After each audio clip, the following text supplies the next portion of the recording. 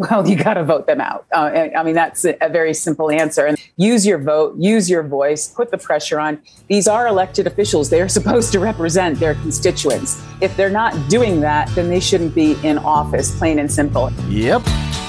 Plain and simple. Keep it in mind. It's election season after all. Well, I don't know why I came here tonight. I got the feeling that something ain't right. No, it ain't. I'm so scared in case I fall off my chair. And I'm wondering how I'll get down the stairs. Clowns to the left of me, jokers to the right. Here I am, stuck in the middle with you. Yep. From Pacifica Radio in Los Angeles, this is the BradCast, as heard on KPFK 90.7 FM in LA and in a whole bunch of other affiliates around the country that I'm not going to list today because that's just how much show we've got for you that we're going to try to fit in. Blanketing Planet Earth 5 days a week. I'm Brad Friedman, your friendly investigative blogger, journalist, troublemaker, muckraker, and all-around swell fellow, says me from bradblog.com. Welcome to the BradCast. Yes, it is our last show before taking a brief hiatus over the holiday to allow Desi to see her family for the first time in years since before the pandemic. Yes, indeedy. So there's that. You'll get to do that. Nicole Sandler will be in for us for a few days.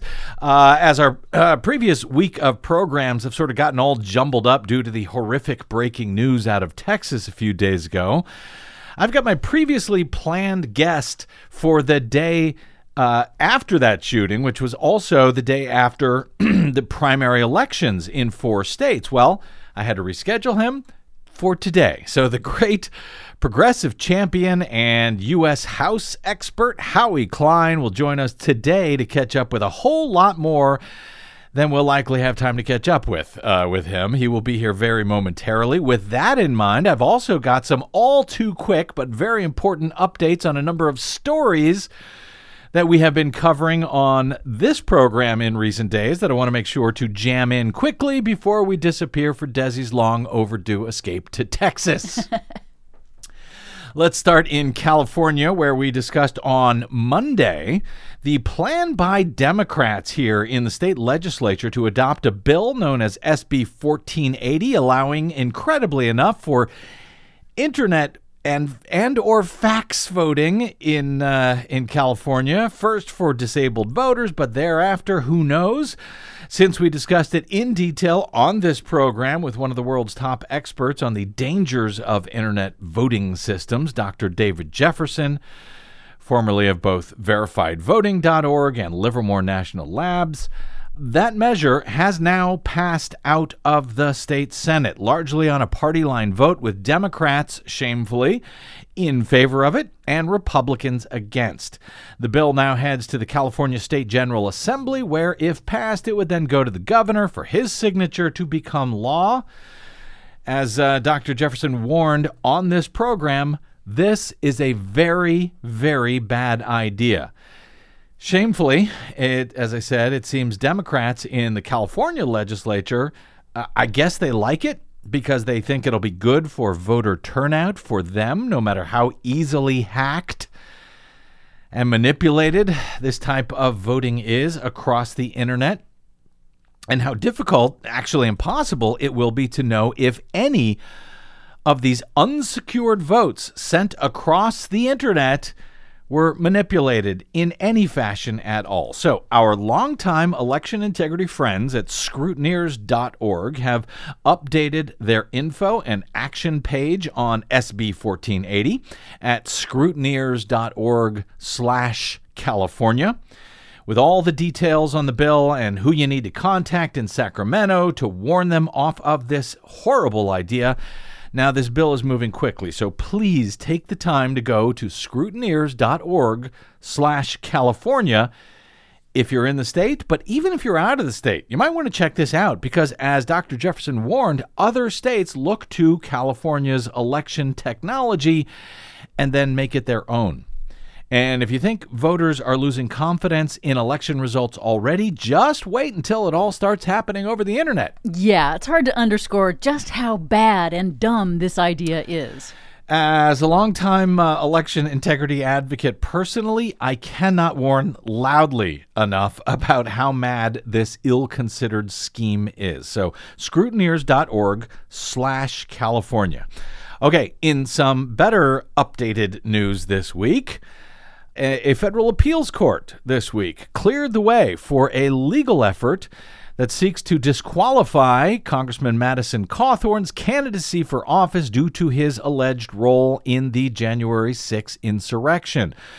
The three-judge federal panel's ruling reverses a lower court Trump-appointed judge's ridiculous determination that an 1872 federal law granting amnesty to nearly all former members of the Confederacy had somehow immunized Cawthorn 150 or so years later from the lawsuit brought against him under the 14th Amendment's Insurrection Disqualification Clause, which blocks those who have previously taken the oath of office from serving if they have, quote, engaged in insurrection or rebellion. Judge Toby Heatons, a Biden appointee, wrote for the panel of judges on the U.S. Court of Appeals Fourth Circuit, quote, "We hold only that the 1872 Amnesty Act does not exempt all future rebels and insurrections from the political disabilities that otherwise would be created by Section 3 of the 14th Amendment." The two other judges on the panel, James Wynn, an Obama appointee, and Julius Richardson, a Trump appointee, joined in that judgment. So that's a precedent now. Well, for now, there's actually, this means that it's important because this is the second federal court to determine that, yes, Section 3 of the 14th Amendment may still be applied against insurrectionists running for office, whether it be Cawthorn in North Carolina or Marjorie Taylor Greene in Georgia, or, yes, Donald Trump. Should he decide to run in 2024, he may find himself disqualified from the ballot in any number of states, anyway, that still believe in the U.S. Constitution. Now, Cawthorn unofficially lost his primary bid 2 weeks ago, which I suspect we will also discuss with Howie Klein in a moment, since he loves Madison Cawthorn so much. But the court said that this lawsuit was not moot because the primary winner in that race has not yet been officially certified in North Carolina. Now, we have had constitutional law experts like Ron Fine and John Boniface from Free Speech for People on this program a number of times to discuss these various challenges that they continue to pursue around the country against these insurrectionist candidates. They described the verdict as a, quote, major victory, adding in their statement, this ruling cements the growing judicial consensus that the 1872 Amnesty Act does not shield the insurrectionists of January 6, including Donald Trump, from the consequences of their actions under the 14th Amendment, and provides no basis to block state proceedings seeking to exclude insurrectionists from the ballot. And in yet more good news from another story we've recently reported on in detail, the Michigan Board of State Canvassers has disqualified a whole passel of Republican candidates for governor in the state this year after finding that 5 of the 10 candidates running for the GOP nomination this year to run against Michigan's Democratic Governor Gretchen Whitmer, including, by the way, the 2 top GOP candidates for the nomination, submitted tens of thousands of fraudulent, forged signatures in hopes of qualifying for the ballot. Yes, almost all of these election fraudsters are themselves GOP 2020 election deniers, claiming Joe Biden, who won the state of Michigan by more than 150,000 votes, only won thanks to fraud by Democrats. And now those candidates, their campaigns apparently went out and committed massive election fraud in response. Go figure. As noted a few days ago, the state's Bureau of Elections found that 36 petition circulators hired by these people, campaign workers, hired to collect signatures, quote, submitted fraudulent petition sheets consisting entirely of invalid signatures.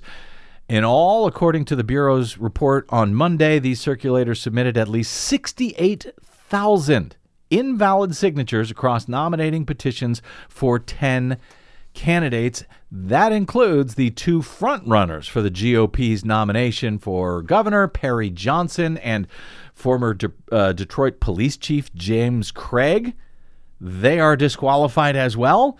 And, of course, the Republicans are furious about it all, and they vowed a challenge to appeal, but they will almost certainly lose. One Republican gubernatorial contender who was disqualified, Donna Brandenburg, she complained that she didn't receive any early warning from the state that her own petitions showed signs of fraud.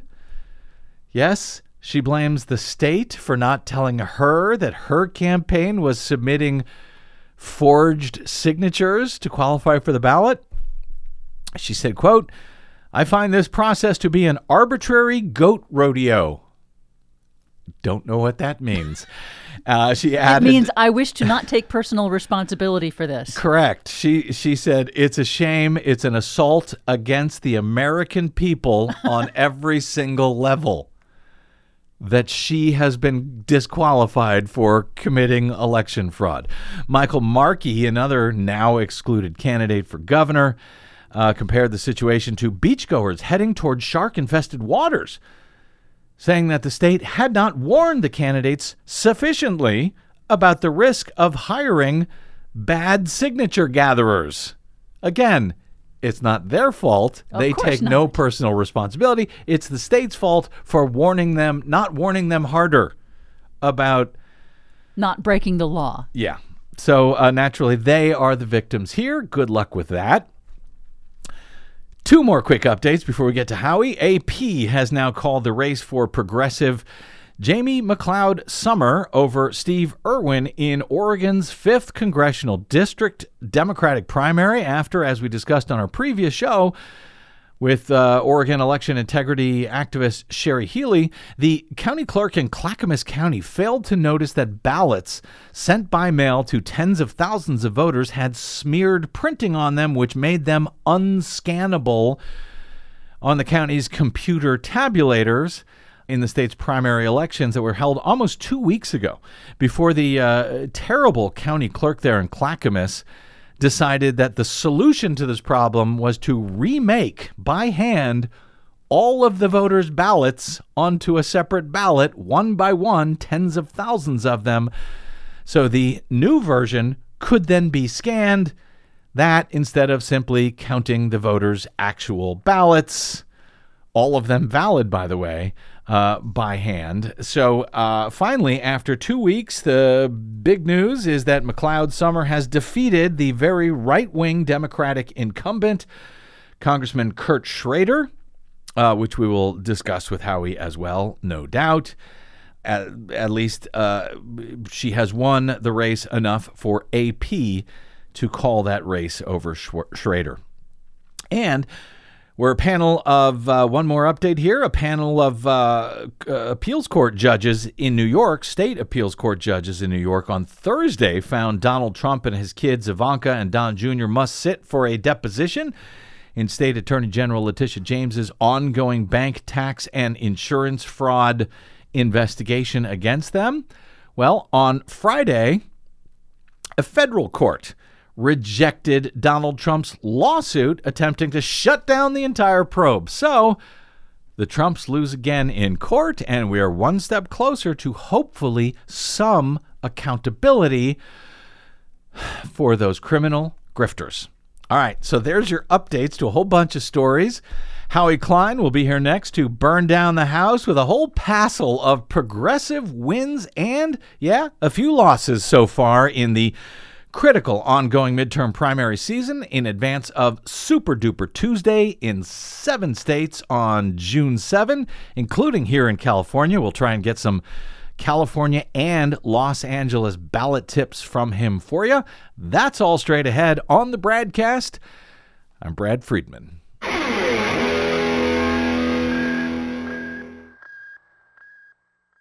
You're listening to the BradCast. We are 100% listener supported, thanks to listeners like you who drop by bradblog.com/donate. Watch out. You might get what you're after. Cool babies. Strange but not a stranger. I'm an ordinary guy. Burning down the house. Yeah, ordinary guy Howie Klein is the guy who put the Talking Heads on the map as a big shot music executive before he went into the much more respectable work of becoming a progressive blogger. He put them on the map, and now we're going to make him run through our map in record time, if possible, when it comes to this year's critical midterm primary elections. Welcome back to the BradCast. Brad Friedman from BradBlog.com. Over the past several weeks, as this year's midterm primaries have gotten underway in earnest, we have, as we do, focused more on issues of election integrity, as we tend to cover the track conditions on the BradCast as much or more than the horse races themselves. To that end, by way of just a few examples, well, Republican election officials are copying, and absconding with proprietary voting system software and lying about it in key swing states from Michigan to Colorado to Georgia. We've had voting system problems and poll closures on Election Day in places like Pennsylvania and Georgia. Election observers have been locked out of counting oversight rooms in places like Wake County, North Carolina, and of course, computerized tabulation disasters in places like Clackamas County, Oregon. In fact, we spend much less time reporting on the actual politics of these elections, as much of our focus tends to be on, making the world safe for democracy, even for terrible candidates and parties who also do deserve a fair, overseeable, verifiable election. So we have not focused much, at least so far this year, on how things are going for progressive candidates to date and which races may make a difference in the many state contests still to come over the summer in advance of, again, as noted, perhaps the most critical midterm elections in history, or certainly of my lifetime. For many years, I've worked hard to cover election integrity issues in a nonpartisan manner, even though this year, when discussing other election-related issues, I've discussed what I see as a desperate, virtually existential need at this point to replace all Republicans. Seriously. Given the fact that democracy itself is now on the ballot amid the alarming rise of the authoritarian right, the ability for human beings to survive on planet Earth, that's on the ballot as well. No small matter. Add to that the wave of long-established constitutional rights that are set to be stripped by the GOP's corrupted, stolen, and packed U.S. Supreme Court. That call to replace anti-democracy and anti-privacy rights authoritarians and climate crisis deniers became even more clarion over the past weeks of back-to-back mass shooting massacres from New York to California to Texas. But who should those democracy-denying, climate crisis-denying, rights-removing, domestic terrorist-supporting Republicans be replaced with? Well, I've got just the person to help us out with that, to help me out with that, because I could use a lot of help here. Our old friend Howie Klein is the founder of the longtime progressive blog DownWithTyranny.com and co-founder of the Blue America PAC, dedicated to raising small dollar donations to help progressives, not Democrats, but progressives, get into office, and he is the progressive champion who seems to know more about congressional campaign politics than, frankly, is healthy for any human being. He was also kind enough to not mind being bumped a few days ago as our planned guest after the horrific shooting in Uvalde, Texas. Oh, Howie Klein, it has been way too long, but welcome back to the BradCast, sir. Thanks. Glad to be back. And let me just throw something in there. Yeah. You played the Talking Head song at the beginning of this thing and said I put them on the map, and I just want to say, no, they put me on the map. Yeah, we'll see. I don't know. I've talked to David Byrne about it. He said you gave him everything he has right now. That's what he said. That was very nice of him. And it's funny that you should mention that because I'm sort of sketching out some book stuff, and I was thinking about David Byrne last night as I was doing that, and thinking, it's really like embarrassing to him, and I should really not do it until ever. Well, you do it. But until then, back to, as I said, the more respectable job you now have as a progressive blogger. Howie, we've been sort of too busy to discuss much of the actual politics this year, so I want to make up for that a bit. Try to get all caught up to that end. We've had at least 2 rounds of important elections so far. May 17 in North Carolina, Kentucky, Oregon, Idaho, Pennsylvania, which some called Super Tuesday, this past week in Alabama, Arkansas, Georgia, and runoffs in Texas. And then coming up after the Memorial Day week was something that I'm going to call Super Duper Tuesday, with races in, I think, 7 states: Iowa, Mississippi, Montana, New Jersey, New Mexico, South Dakota, and California. So I want to run through, because we got a lot of ground to make up for, some of the key races for progressives as you see them, Howie.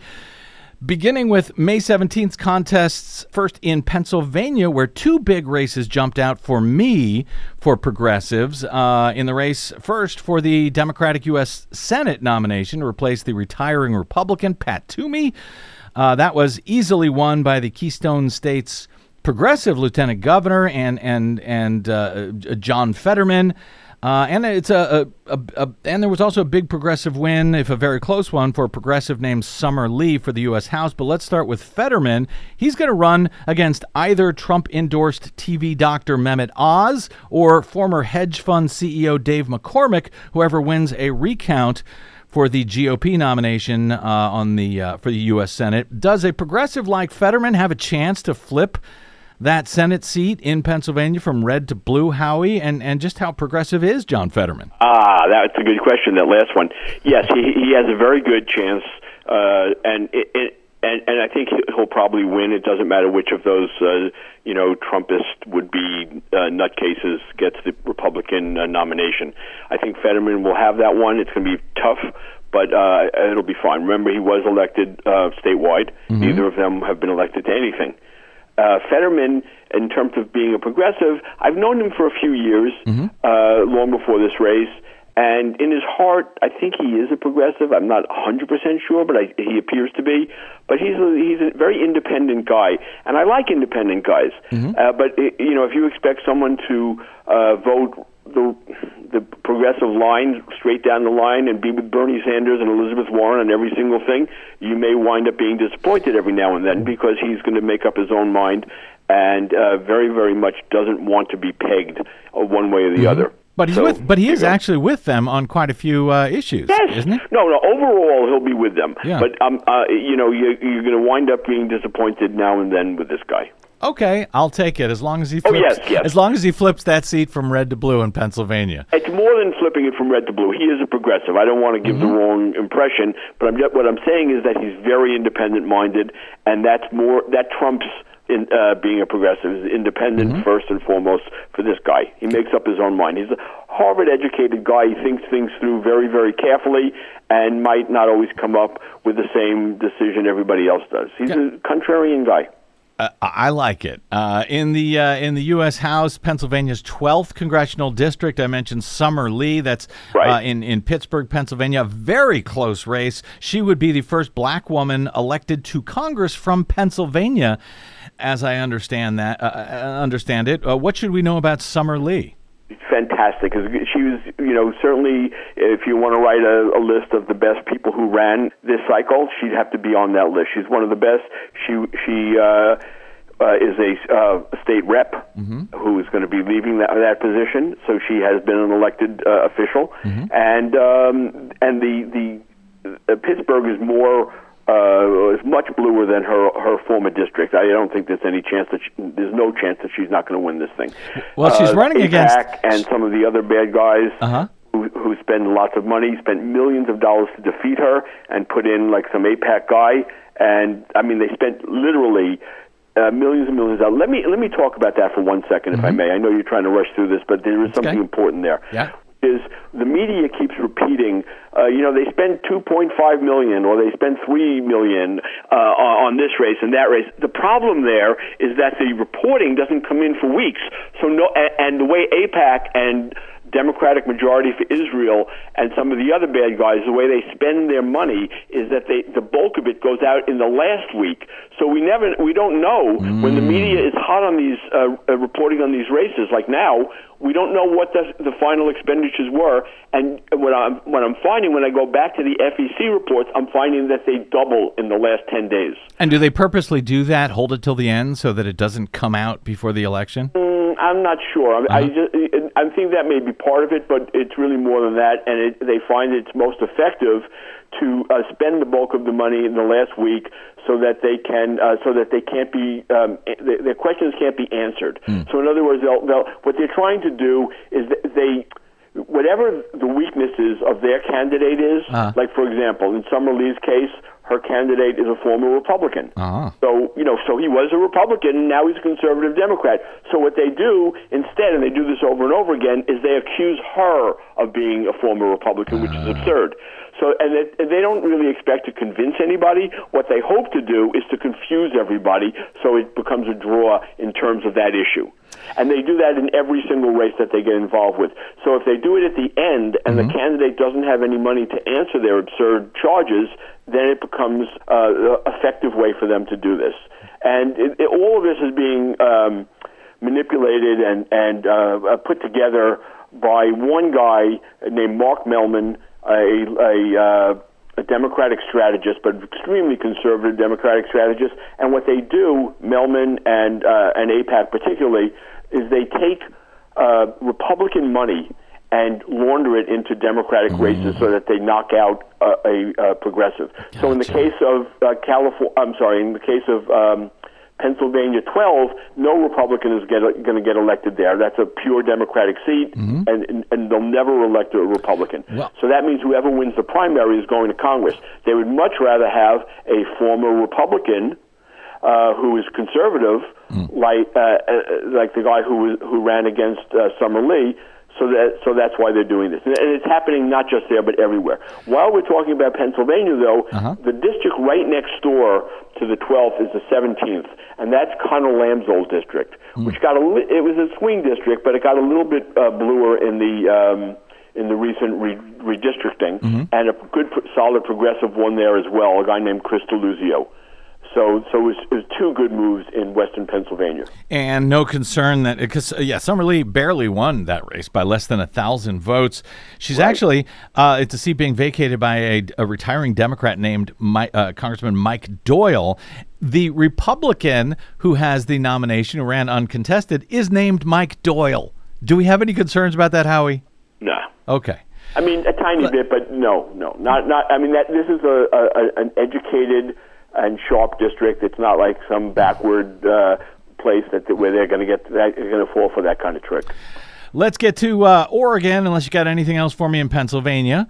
No. Let's get to Oregon. Oregon, big news. Grassroots supported Democrat Jamie McLeod Skinner has been called now as the winner over conservative Democratic incumbent Representative Kurt Schrader. We've been talking about that race on this show because they had a huge mess up with flawed ballots that the Clackamas County clerk failed to notice before she sent them out, and then instead of counting the ballots by hand, she had to remake tens of thousands of them one by one, which is insane. But now AP is in fact calling it for Jamie McLeod Skinner over a sitting conservative Democrat, Kurt Schrader. Big news? A Blue Dog Democrat. He was the last Democrat left in the House who voted against raising the minimum wage. All the others who had voted against raising the minimum wage had already been defeated. So he was the last one left standing. He also voted to destroy the Democrats' plans to lower the cost of drugs. He's a big pharma guy. They and other bad players put lots of money into his campaign. He outspent her by a huge margin, and he still wound up being defeated. tweeted really, really great news. She's wonderful. He's terrible. There was something that you just mentioned. Oh, yes, about the Clackamas County clerk. This is right up your alley. But I got a letter from a friend of mine today who was just elected to the state legislature from that area, saying that they are campaigning also to defeat her in November so that she will not be the Clackamas County clerk anymore. Yep. Sherry Hall is her name, and she was elected in sort of a Tea Party wave 10 years ago, has had disaster after disaster there ever since. Right. She's considered to be really extremely incompetent above and beyond her leanings politically. This mess that they've been dealing with since for the past 2 weeks, trying to get this cleaned up. We had an election integrity activist on the show on a previous BradCast who called this the Hiroshima of botched elections.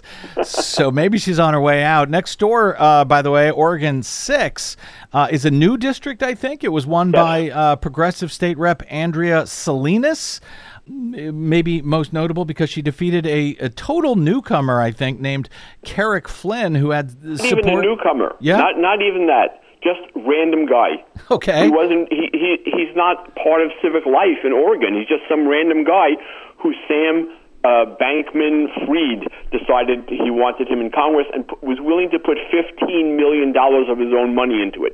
This is a case of what I was describing before, where the media says 11 million or 12 million because they don't look to see the latest FEC reports that come in every day.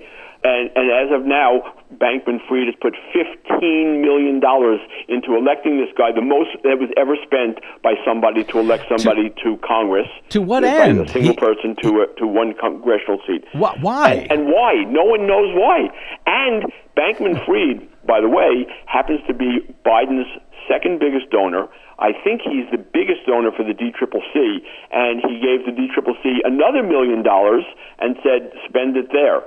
And this guy, he's a crypto billionaire, apparently. Yes. He may not... who lives in the Bahamas. He may not have quite as much money anymore since crypto has crashed in recent So now he's only weeks. got $4 million instead of $8 million. Yeah, maybe, but it was billion. enough. I'm sorry, billion. I forgot. Yeah. Billion. Right. I can't wait till they start talking about trillion. Yeah, they will. But very strange that I can only assume the reason they wanted to back this Carrick Flynn guy was because the same guy, the Sam Bankman-Fried, was willing to give a whole bunch of money to the rest of the party, to Biden, to the Democrats, etc. So course. In the meantime, it didn't work. That's the good news. Andrea Salinas, she's good. We should be happy about this. Yeah, she's good enough. She's Okay. she's not anything like Summer Lee. I mean, they're not in the same ballpark. But she's good. All right. Before moving to North Carolina, anything else in Oregon? There was one other seat in Oregon, which was unfortunately didn't go that well. That's the 4th district, which was open, and the progressive candidate, it was Doyle Canning, and she lost out to just a run-of-the-mill garden variety establishment Democrat who will now go to Congress most likely, although it's a kind of...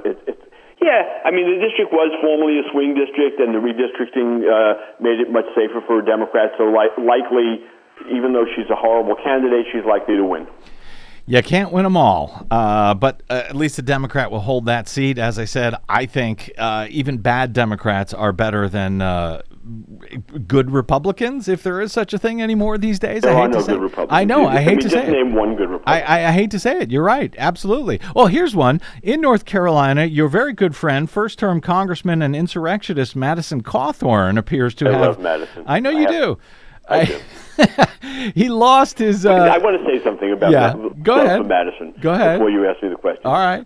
When I put my Down with Tyranny posts up on Instagram, just for the hell of it, just so it'll be there. So I put a picture up with a link to Down with Tyranny every day, and normally I'll get the average is about 20 people. When I put a post up about Madison Cawthorn, it's always either hundreds or thousands of people. Why? That's why I think he's the greatest. What? And I was not so excited about him losing. His district is a red district. Uh-huh.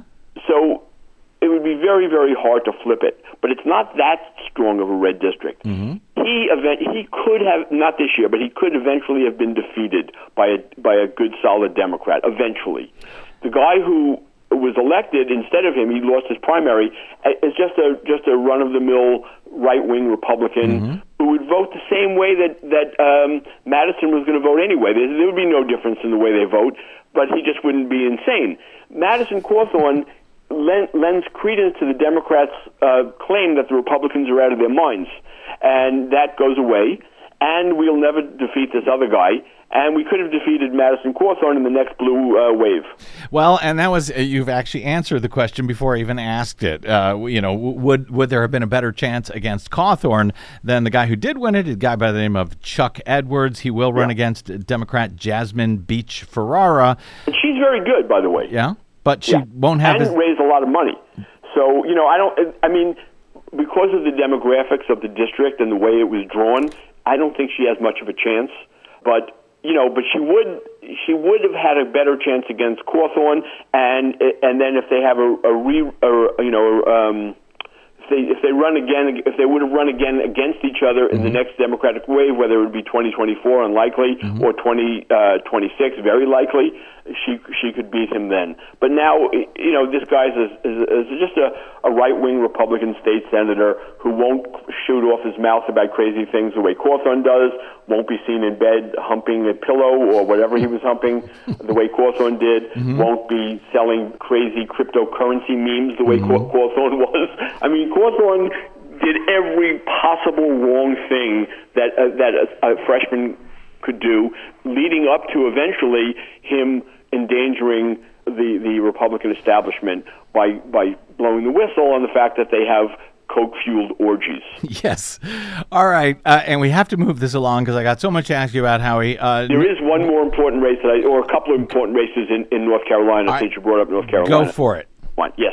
So one of them was an amazing woman who was running for Congress named Erica Smith, and the person who beat her, again, AIPAC money flooded in millions and millions and millions of dollars, is an anti-choice fanatic. He's a state senator, so he's got a record. His record is terrible. He's widely considered the worst member of the North Carolina legislature. They did the same thing to Erica.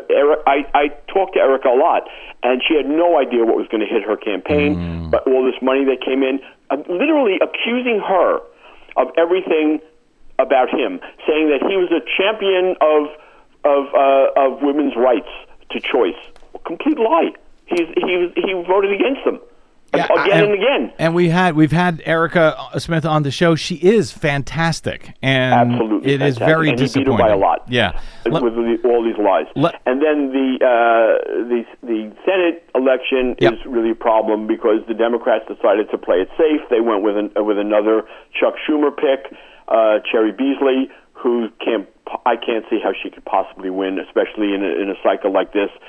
Trump's candidate won in that race, and then they have this nothing Democrat who would, if I have to look at like who Chuck Schumer picked and cleared the field for this cycle, the way he did for Kyrsten Sinema, and who's going to be the most likely to be like Kyrsten Sinema, although not quite as bad, but something like it, it would be Cherry Beasley. Well, she's former state Supreme Court Chief Justice, wasn't she? She was appointed and then lost her re-election. A black woman. She'll be running against Ted Budd for a seat that should be winnable, because in one sense, because you got a Democratic governor in the state of North Carolina now, and he won in a good Democratic year. Let's face it, this is not going to be a good Democratic year. So you really need an exceptional candidate to win. Like we've got that kind of situation coming up in Missouri, where the Democrat is so exceptional that he can buck the wave. Someone like Cherry Beasley is not in any way, shape, or form exceptional, and she's not going to be able to buck the wave. I hear you, and I'm not so sure you're right about it being a terrible year for Democrats, but we don't have time to discuss that right now. Any chance... I've never known you, in all these years that I've known you, I've never known you to be like a pie-in-the-sky kind of guy. Yeah. And I'm just shocked now that you don't think it's going to be a terrible year for Democrats. But like you said, this isn't the time to talk about it. We can talk about it another time if you want. It could be a terrible year. I'm just not as certain as folks like you and others about that. I think there's too many unknowns. The conventional wisdom goes out the window during unconventional times, which these decidedly are. So I'm right, saying, but like this morning, Biden announces that he's giving all the student loan indebted people $10,000. My friend, who happens to have a big amount of money in student loans, called me and he said it's like giving people a $5 gift card for Starbucks. Well, he said, I would never vote for Biden. We will see. I think you need a better class of friends, quite honestly, Howie. But you're talking about Roland there, dude. I don't think that he, for what it's worth, I don't think that he's actually made that announcement yet. I want to make that clear. They're talking about making that announcement. We'll see what happens. We'll see what effect that has. Well, you're right about that. But like I said, we can't talk about it yet. But Mondaire Jones led a letter that went out to Biden today, telling him, "Please do not do this," and making the case for more money and no cap. All right, we will discuss that in the future. We cannot discuss it now, Howie. Stop distracting us with these interesting thoughts you have. Okay. I got to go to Kentucky. Now, Senator Rand Paul easily won his primary. He's running against a progressive African-American, the Democratic winner, Charles Booker, this November. Again, they have a Democratic governor in Kentucky. Any chance in hell that the Democrat could win against Rand Paul? No. Okay. Moving on to this past week in Texas, and I suspect you may have a thought or two on this. The right-wing, pro-NRA, anti-choice Democratic Congressman Henry Cuellar, with the help of Democratic leadership, sadly, as of now, anyway, is ahead of progressive 29-year-old runoff challenger Jessica Cisneros by a mere 175 votes out of more than 45,000 cast. I think that should be headed to a recount. Thoughts on that? I mean, before you have a recount, you have to have a count, and there are still hundreds of ballots that haven't been counted yet. Good. So you're not calling it one way or another yet? No, not at all. The thing that gets me down, and I don't want to get you started because I know this is right up your alley, is that we're talking about some of the most corrupt counties in America. Mm-hmm. I mean, not all that district is, of course, but, what is that called? Webb County, where Laredo is, which is the biggest county in the district, is really, really corrupt. And it's like an old-fashioned democratic machine there, like a Tammany time machine. Mm-hmm. So it's very, very hard, to be able to win in a place like that when you control the machine.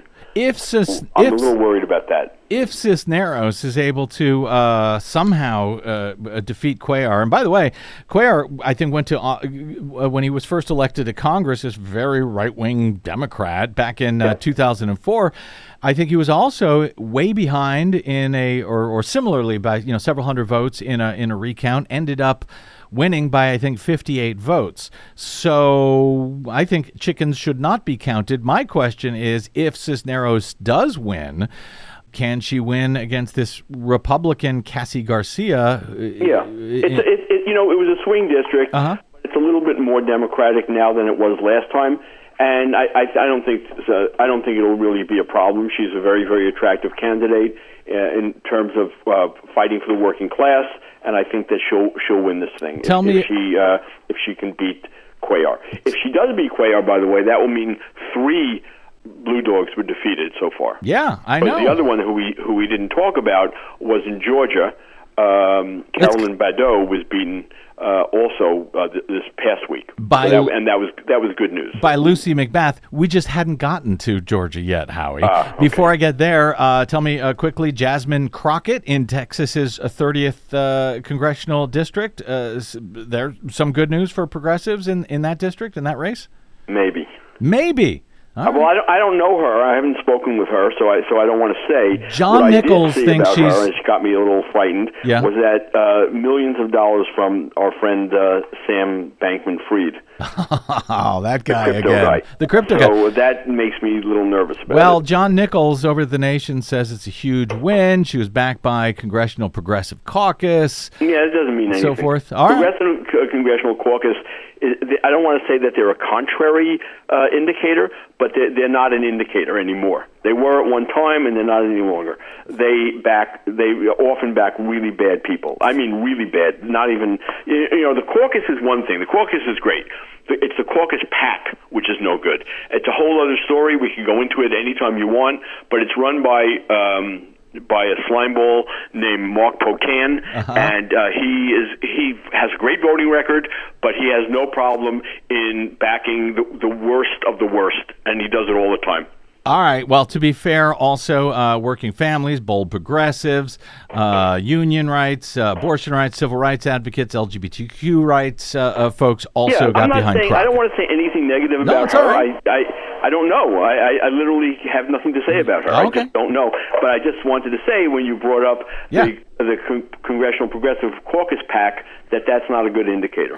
Some of these other groups that you mentioned are. Let's jump to Georgia. You mentioned Lucy McBath in the 7th District there. Yeah, I more mentioned Carolyn Badeau because Lucy McBath, she's good on one issue, which is gun control. She's very good on that. But other than that, she's a New Dem. She's certainly not a progressive.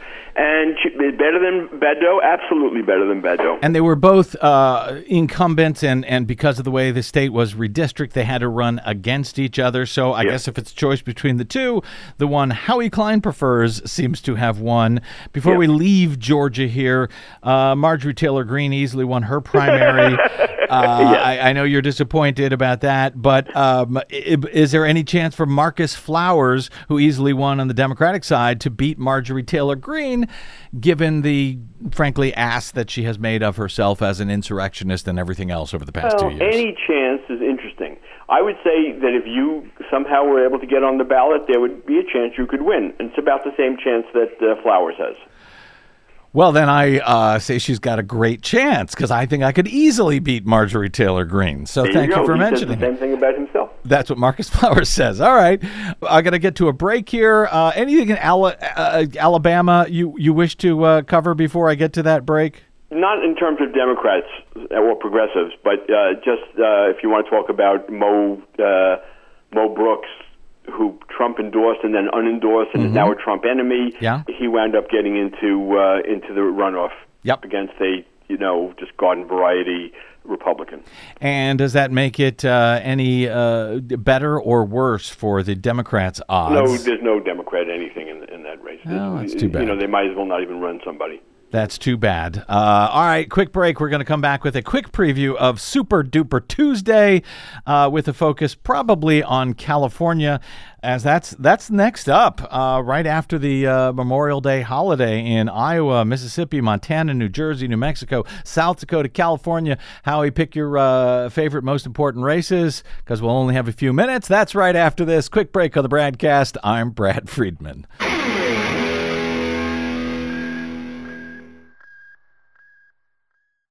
5 major corporations now control more than 80% of the media in the United States, but they don't control us. The BradCast and the Green News Report are 100% independent, 100% listener-supported. But we can't do it alone. We need you. Please help us bring real facts to listeners at independent stations around the nation. You can make a difference. Support independent media. Drop by bradblog.com/donate. That's bradblog.com/donate. And thanks. We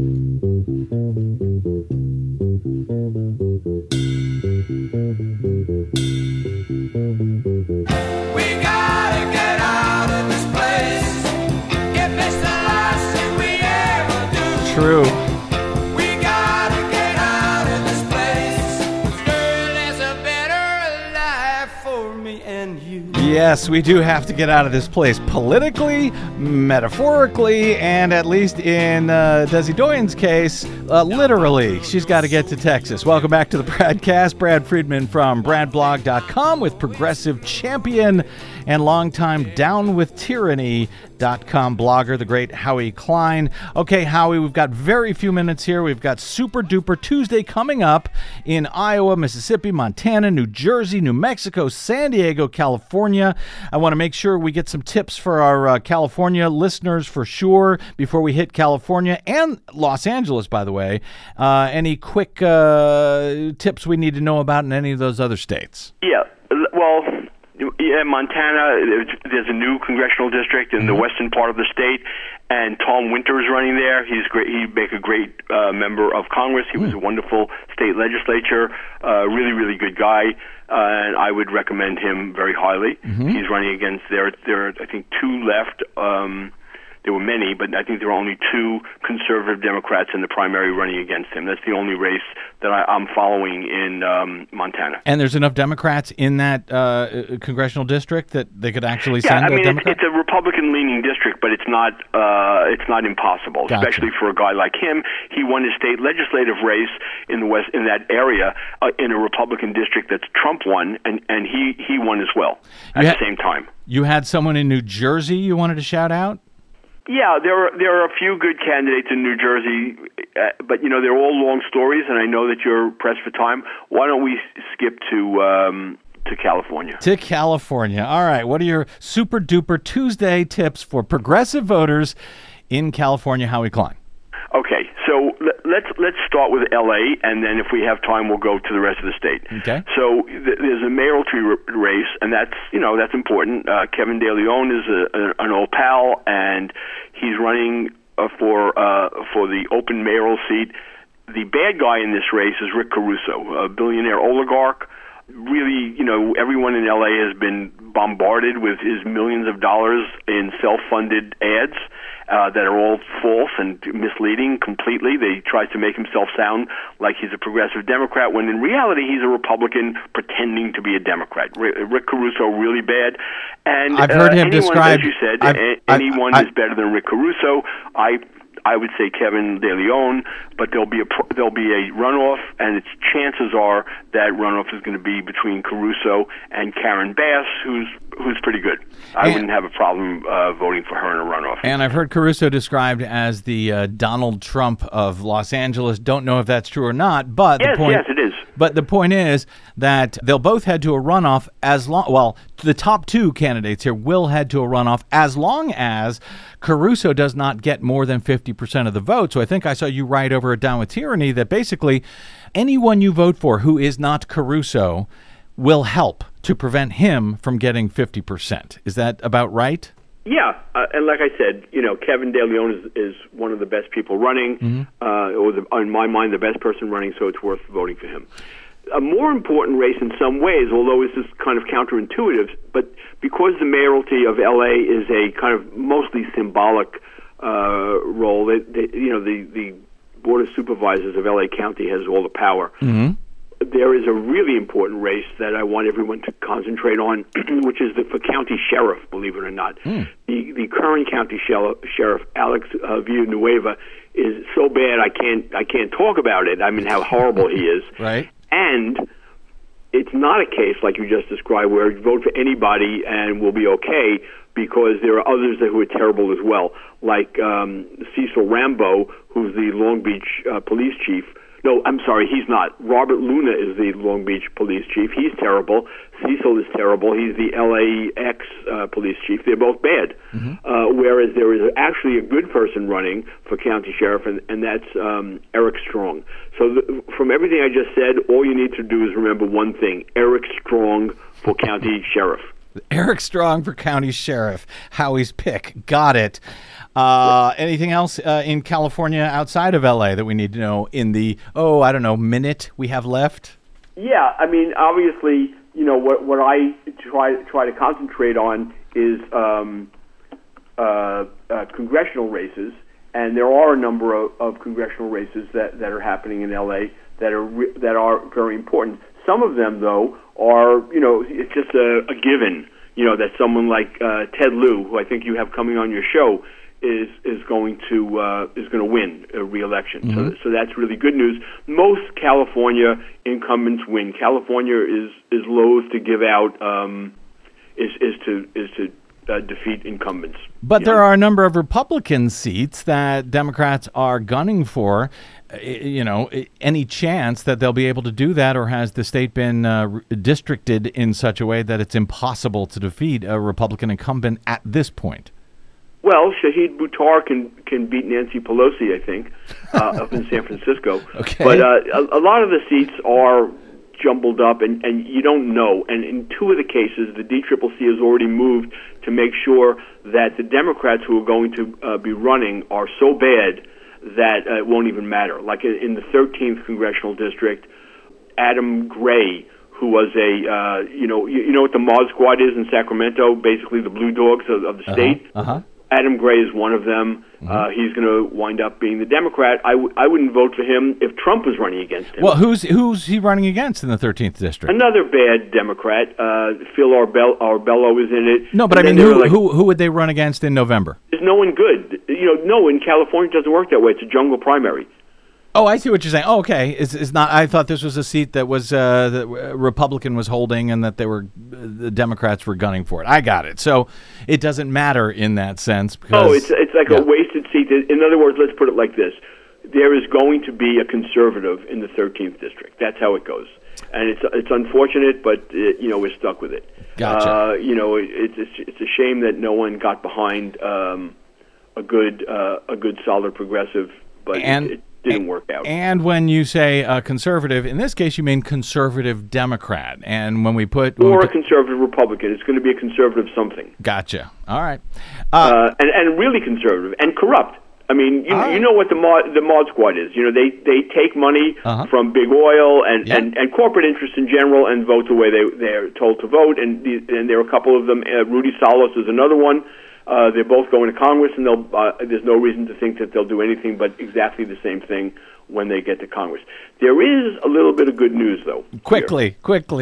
Oh, okay. There's a special election to fill the rest of Devin Nunes's a term. So it's not someone who's going to go on next year, just for this year. And so they already had the primary, and a wonderful progressive named Lauren Hubbard won, and now he has to have a runoff with a Republican named Connie Conway, lunatic. And if Lauren wins, it'll be like a mitzvah. Okay, there you go. Well, let's end it with a mitzvah. Thank you, sir. Thank you, Howie Klein. We'll have you back more often in the future so we don't have to jam quite so much into one single appearance, I promise. Howie Klein is, of course, the genius behind DownWithTyranny.com. And Talking Heads. And the Talking Heads, so I've heard.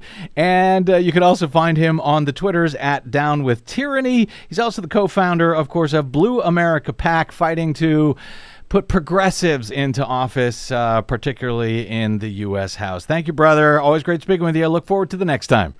Bye. Okay, we have got to get out so Desi can get to Texas. Yes. Nicole will be here for a few days after the holiday. We'll be back in time for a super duper Tuesday on June 7, I think. My thanks to our producer, Desi Doyen, to all of you for spending a portion of your day or night with us. If you missed any portion of today's program or just need to hear it again, download it anytime for free at bradblog.com. That's made possible by those of you who stop by bradblog.com/donate to help pay for Desi's airline ticket. Drop me email if you like. I'm BradCast at bradblog.com. On the Facebooks and the Twitters, I am the Brad Blog. We will see you there at all of the above. Until we see you here next time, I'm Brad Friedman. Good luck, world.